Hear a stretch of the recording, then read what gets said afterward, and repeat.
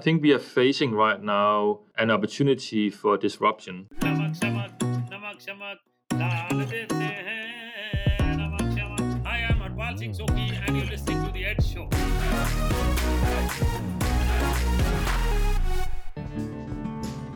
Welcome to that show, a podcast where I sit with some amazing personalities from across sectors and borders to have meaningful conversation on topics that matters to us.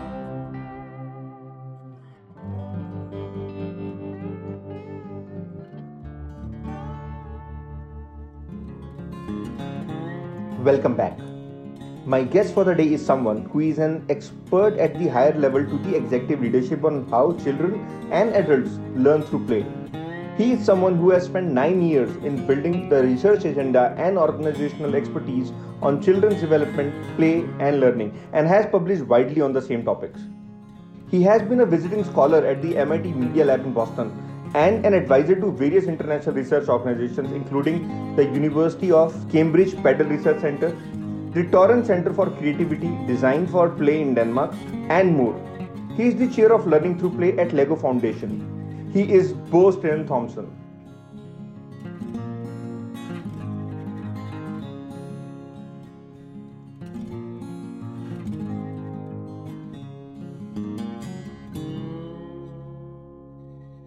Hi, Bo. Welcome on the show. Thank you very much. Bo, you are one person who walk and talk learning through play, and we have always kept play and learning in two different buckets. How do you connect both? I connect both because children connect both very naturally from they're born.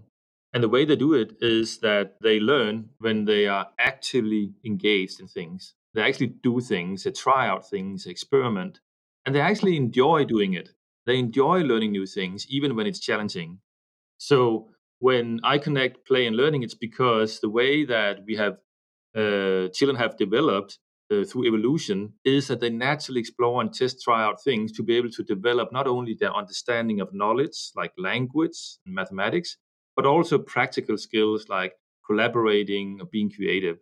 So play and learning has been separated a little bit in terms of the terminology, but in terms of the science of how children learn and play, and all the way into adults, it's actually very integrated.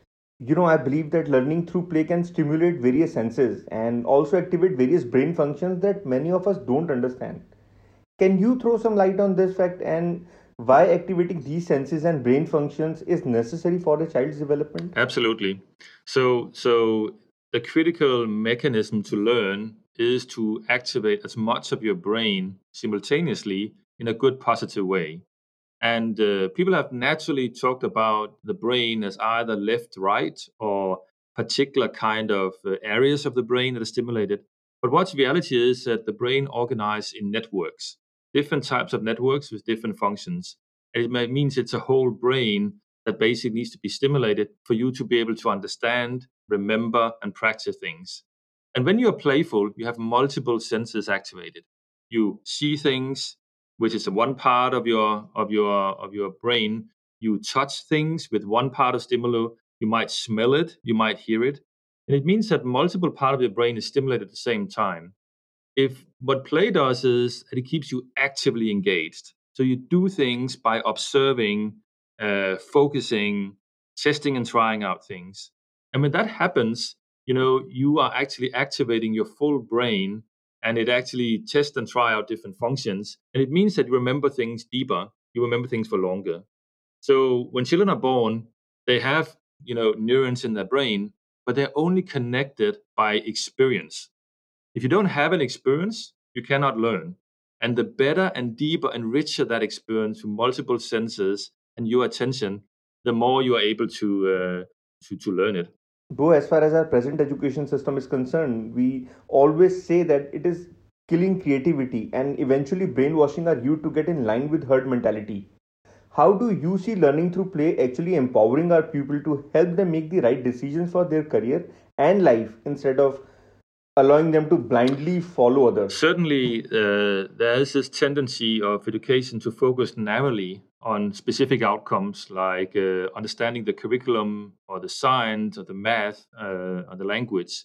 And what we advocate for is a broader skills focus into education because that's what's needed in the workplace and what people ask for. So when we look at the workplace nowadays, it requires not to memorize particular kind of knowledge. It requires you to creatively find new solutions, to collaborate with others, to critically reflect on whether this information is true or false and whether it's useful. So actually, education should be about supporting these broader skills and not only narrow academic skills. The key thing is it's not in contradiction or opposition to each other, because you actually need knowledge to be creative. You need to understand or dive into something that interests you, whether a particular topic of in the environment or mathematics or science. But you need to be allowed to come up with multiple ideas to solve the problem or to approach that idea.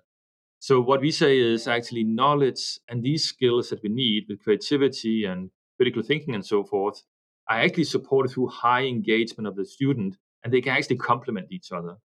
So, education shouldn't be only about academic and knowledge. It should be integrated with us, allowing to collaborate with others, being able to test an experiment and come up with multiple ideas. I always say that it's better to design your own path instead of following others' footsteps.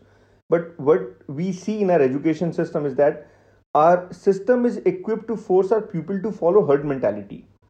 Don't you feel that it becomes difficult for teachers to change their approach, as first it is difficult to embrace change, and secondly our system is the biggest roadblock towards this change? There's certainly a systems roadblock, which is the main focus of the Lego Foundation work also. Um, and it's also a roadblock of tradition in terms of how I was taught in school. It's not necessarily what I need to teach others as an adult. One of the main roadblocks is basically the aims of education. So it cannot only be about knowledge and curriculum; it needs to embrace these broader skills. So when we are in school, the teacher needs to be supported in saying they should not only remember the things that are in the lecture, but they should also be incentivized to collaborate and think creatively. So one of the roadblocks is to ensure that our aims of education is broader to include these type of skills. In terms of the teachers, one of the main challenges is that sometimes you think about teaching as instruction, only teaching one way from the classroom, or free play or open ended projects. And one of the key things we found from research is that what the teachers uniquely can do is to balance different approaches. Instructions is sometimes good to get started at the beginning of a lecture, like 5-10 minutes, get everyone on the same page. Uh, then you can gradually go into projects or guidance with themes. Say, what if we can think about a solution to a robot driving 10 meters? How do you measure that? What is the friction? Let's try to build one. Or what is an approach to think about the climate and sustainability? So more small, narrow topics with themes that guide children's interest. Or you can have open-ended project, particular times where children say, let's go explore, let's figure out what are an interesting problem or question or things you can make. The good educators are the ones who can use different approaches. They can both instruct, they can also guide particular kind of collaborative projects, and they can also support reflection in free open-ended projects. And that's a big shift. It's a big shift from a teacher to say, I don't need to know everything and I don't need to instruct. I can actually also guide and reflect, and I can actually support feedback. If we can do that, if we can change the understanding of the aims of education to be broader skills and embedded that in our education and the way we assess much broadly, and at the same time incentivize support the teacher's development in teaching towards these, then the student will also be more engaged and more enjoy learning for a longer time, and they won't stop learning when school is done. They'll keep being passionate about developing their skills and seek new information. Now we know that each individual has its own unique learning style, and when we talk about different learning styles, we have always seen that teachers struggle in order to strike a right balance between 40 to 50 students with individual learning styles. Do you feel that learning through play can be a mechanism through which teachers can empower every stakeholder instead of following different methodologies or approaches? It can definitely. So, some of the empirical studies we've seen, which means looking at the outcomes of approaches that use learning through play, deliberately talks about how this can reach more children and different types of children. And the main reasoning is it's a more flexible approach. You're not saying that each child should be taught in every child should be taught in the same way, but you can adjust your instruction or the materials depending on the child. So the key thing with learning styles is are important. But the most important thing is that each child do not learn in completely different ways. They actually learn quite similar in the ways that they learn through experiences. So they all need kind of rich, stimulating environments where they can actively engage with materials and technologies. They are all, supported if they are okay to try new things out, not necessarily following the same path and allowed to fail sometimes, and they all learn if they can get feedback from others. So that's why we ask to focus on 5 characteristics that are really inherent to how a child develop the skills and learn through play, which is being actively engaged, enjoy learning the things even when it's challenging, and being able to engage in things that are meaningful for the individual child, because children have different interests, and that you can socially interact with others and allow to test and try out different things. So learning styles, you need to think about the core of what learning is, and then you can flexible adjust that approach. Do you feel that it can also support people with learning disabilities? It definitely comes from that realm of research and education. So the key thing of let's say children of different needs is that you need to think about different approaches that work for that child. It still needs to be actively engaging. So you need to think about how does this relate to a child being able to express their ideas and how they're learning, and how is it meaningful in terms of the topics, the interests, their past experiences. But learning the special needs means also sometimes some children need more instruction and more constrained and more structure, where other can be easily adaptive to open-ended projects or diving into completely new areas of work. So I think it's more the way that your pedagogy, the amount of choice you're able to give children, and how you balance that choice with your own kind of direction. So some children are very confident in making own choices right away, and some children need to be helped in making own choices. Bo, in scenarios like today's, when we are talking about online classrooms, or in certain countries, we are talking about the hybrid model, Mm. don't you feel that online or hybrid mode of delivery can create hurdles when we are talking about learning through play? There have been really good examples over the past couple of months now with hybrid learning, and the ones that do that well is because they are able to balance time between instruction or online streaming and independent work of the students, and they've been able to harvest the interest and the things that are meaningful for children's own environment, and build on that instead of necessarily thinking about the school as a starting point.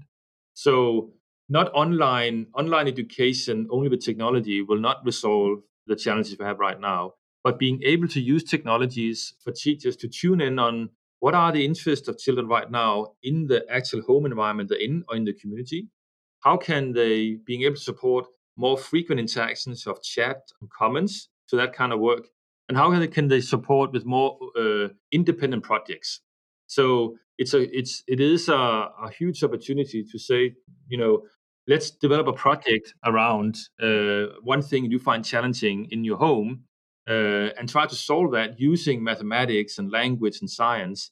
And you can find interest and inspiration by connecting with your peers, with your friends in school, using online.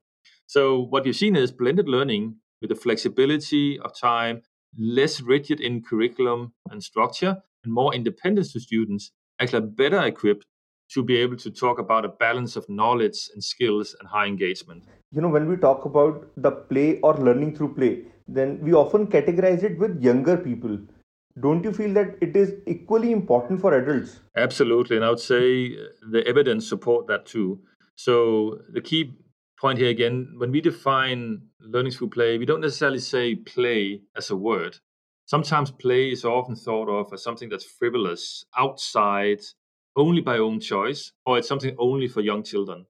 But actually, the characteristics about learning through play, about being active and having choices and allowed to experiment, is something not only for younger children, it's inherently needed now in education, and it's something that is part of the everyday workplace. So when I go to work, I am allowed to make own choices in terms of the outcomes I'm gonna reach. I have to find out new solutions to how I can reach these outcomes, and I have to work collaboratively with others. So it means that actually, when we measure things as how well do you do in the workplace, how do you feel good at the workplace, we ask the questions about, do you really enjoy learning new things? Are you actively engaged? Are you testing and trying out different ways of collaborating with others? So what we've seen is that the same type of characteristics that apply to effective ways of learning as a young child applies equally throughout childhood and into adults. It just looked different. In school, it looks more like projects, a problem-based learning, inquiry-based, experiential learning. It's less a type of play, like I build with Lego bricks, I climb trees, I do games. It's more integrated with the school. And similar, when you go to an adult and go in the workplace, well, you are allowed to work on independent projects. You have to figure out what are the key outcomes and find creative solutions. It's just look a little bit different in the format, and the complexity is different. But learning to play can be applied from young to old. Now, when we are talking about the workforce environment, don't you feel that school is also a workplace?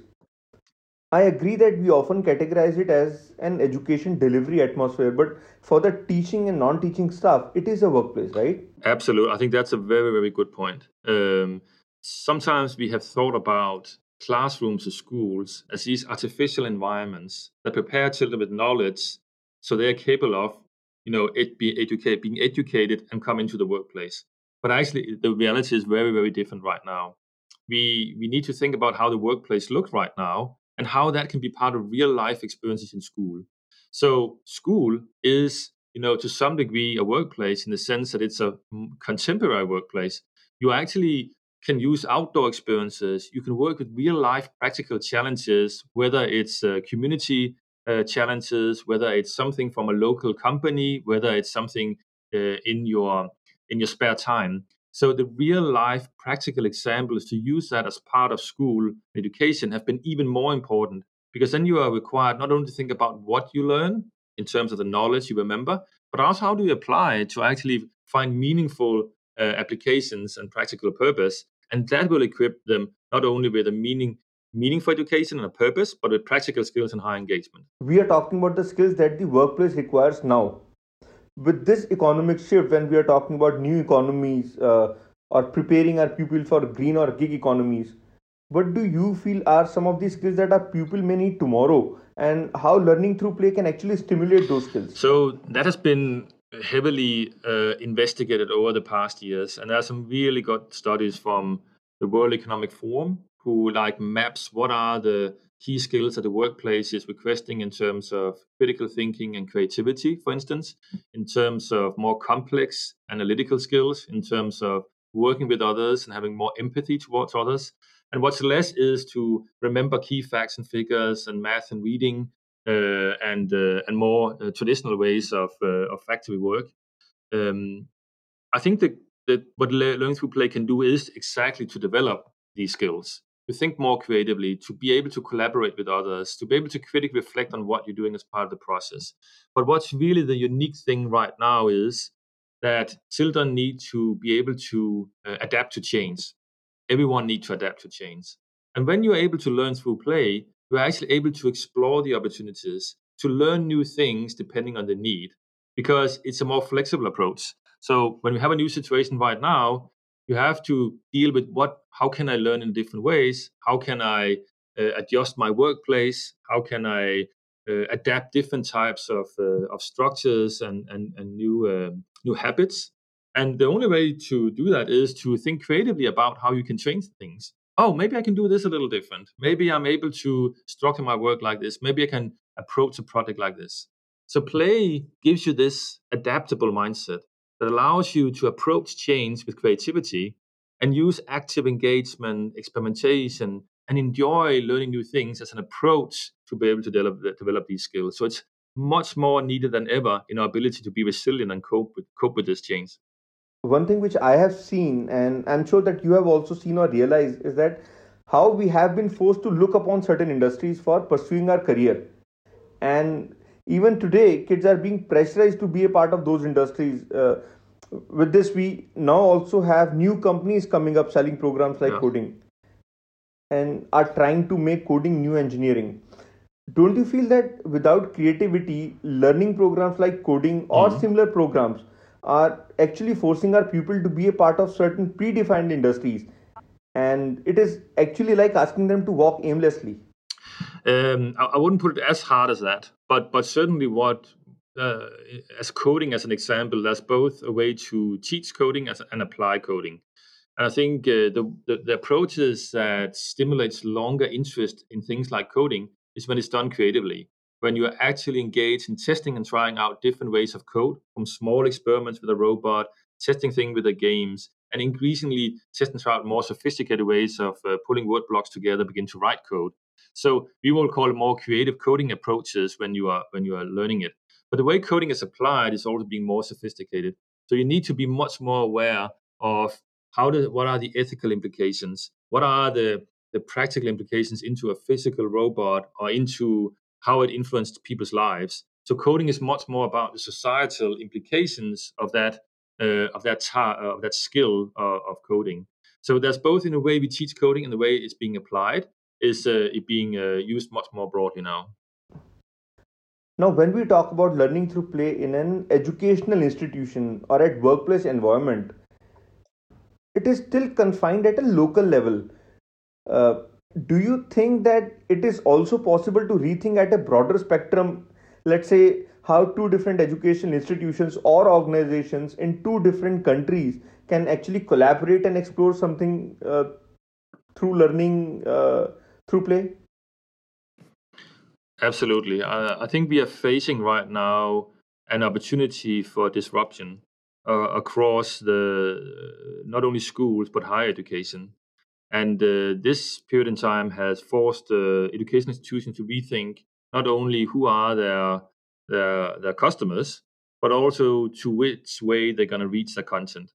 And in many places around the world, content is quite similar in the basic format of it. And higher education need to be rethinking how they can support and deliver to a much broader customer base. But it will still be required that it's done through more flexible platforms.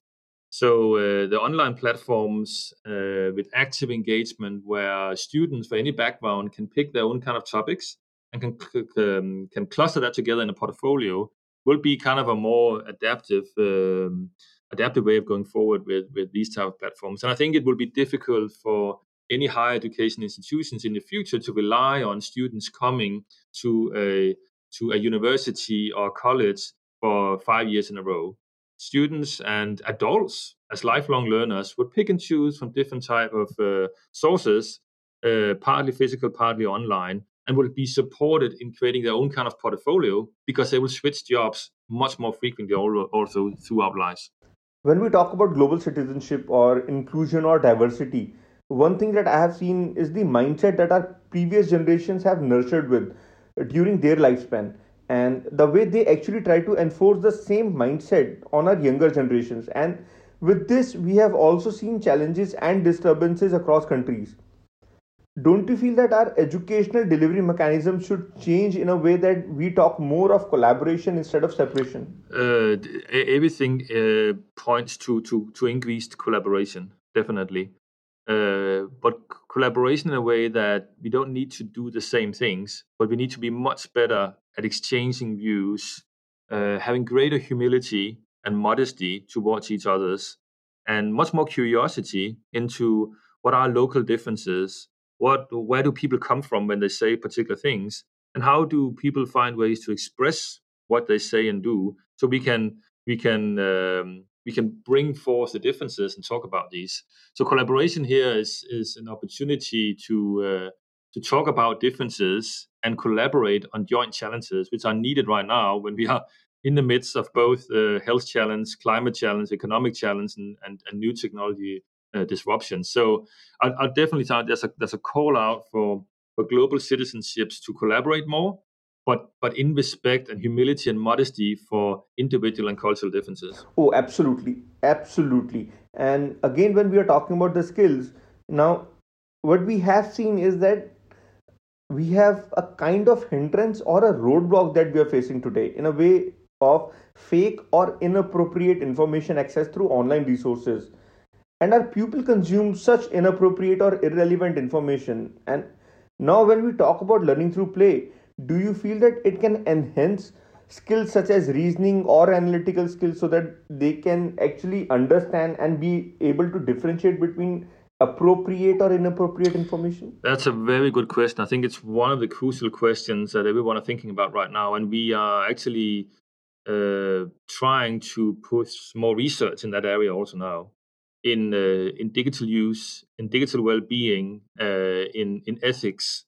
It is one of the key anchoring points that we need to figure out ways to do. And I don't think there's any specific solution at this point beyond, as I think mentioned before, that we need to be able to reality check and share views and perspectives before we make decisions. So just because I get one particular video, I cannot make a judgment upon that content or that video, that fact, unless I just find humility and say, where does that come from? Who was the sender? What are the sources? What would other people think about this? So it requires a more social approach to content and technology, much more critical thinking, obviously, in terms of saying how was that developed, who was the sender, and so forth. But the particular ways we can develop good guidelines around it and facilitate that dialogue is still something to be explored. Well, there are many things that need more exploration, and I'm certain about that. And with this, what are your views on our education system? Don't you feel that it is the time to change our orthodox teaching approach, and we might need to evolve with new methodologies and the new approach that can help us nurture our people for tomorrow instead of preparing them for past? I think the key point in terms of our education is we need to think about it not as a standardized form of education where we can equip any child with the same skills and the same like narrow path towards a future of success. We need to equip children to make their own decisions, to be able to find their own path and navigate new choices, what to learn and how to learn, not only in school, but after school. I think that will be the difficulty. If we already know exactly what a child should learn at the age of 9 and 12 in school, then we are setting them up for failure. But if we instead think about supporting them in making good decisions, being able to learn new things and being more adaptable, and making their own choices as they find their way into higher education, into work life, that's equipping them as independent, creative, engaged, lifelong learners, and that will be needed. So in that case, it's much more about scaffolding that learning process and being able to support that tutoring and feedback instead of necessarily knowing this is how the future is going to look like. When we talk about the correlation between school and higher education and the quality of our educators, I actually feel it as a domino effect. As when we are not disrupting in our school education system, then we are always blaming that our teachers are not ready to learn. And what we don't realize is that our teachers are actually the byproduct of our higher education. Don't you feel that even our higher education is not equipped to produce quality teachers? Yeah, I think we need to think about everyone as part of a system, and teachers have been educated and are very skilled in the profession of teaching, but it's highly influenced in the expectations that a parent have. So we see that parents do still increasingly have expectations to academic excellence alone, and not about creativity and critical thinking and collaboration. So teachers need to be helped by parents who demand that my students, my children, are also ethical, responsible, or collaborative, can come up with new ideas. And secondly, as we said from the other side, from a more top down, governments need to recognize that teachers operate under the guidelines of a curriculum or the assessments that are put in place. So one cannot expect teachers to be creative and highly engaging in their teaching styles if the main accountability is towards a narrow curriculum only knowledge, very strict lectures, 45 minutes, or standardized assessments. So there needs to be more flexibility in thinking about the broader skills. And finally, then teachers themselves, yeah, it is a much more adaptable practice to be a teacher nowadays. And I've tried myself, and I would say that it is complex. It is very different needs. And this ability in your ongoing professional development to be supported, that instruction cannot make it alone any longer. Your own knowledge. You need to be able to respond to students individually. And if you have 40 students, you need to be able to cluster in groups, do project based work, more independent work, where you guide with themes and critical questions And sometimes you have open-ended projects where children have more independence and choice and develop their creativity and own self-regulation. So the professional development of teachers is a broader, more integrated pedagogy, as we say, that will be able to fit both the parent needs and expectations and the government system. So that it is a systems challenge that we are trying to address right now also to move towards a common goal that to equip children with a broader set of skills that are much more relevant for the work life and community nowadays, which includes a combination of knowledge skills and definitely a high engagement to keep learning for the rest of one's life. We always have and we will face system challenges, and it is the case with every industry. But pertaining to the education industry, when our teachers are underpaid or are not being respected, then despite of having resources, they lack the will to perform better or to learn something new, or they even lose respect for their institution or even profession. And I personally believe that it is their right to be respected and to be paid well. Yeah. Now, how do you see learning through play can actually enhance their skill set in a way that they can lead a more respectable and professional life? Yeah. That's a very good question. It is one of the key challenges we also hear, particularly in areas of more socioeconomic differences and challenges. Like if the teacher profession is not respected as one of the most important disciplines of society and is not honored and paid with the same kind of responsibility, then it's very difficult to find and nurture these experiences among a teacher. So we need to recognize teachers, whether they're teachers in school, whether they're teachers in preschool and pedagogues, which are even maybe even more important because that's where the main development learning happens among child. They need to be respected and paid for that, similar to any other professions. Then in terms of moving, and supporting teachers at different levels, I think the core kind of ambition for a teacher is they're passionate about children's learning. They really need to be passionate about seeing a child grow, strengthen their capacities and interests. If they have that, there are different levels and support one can provide depending on the resources one have. If you come from a very resource constrained environments, you might start with easy activities, make it really help the teachers to say, these are the kind of activities that can engage the whole class in something that's curriculum relevant, but you're actively engaged. You're not only passively teaching children.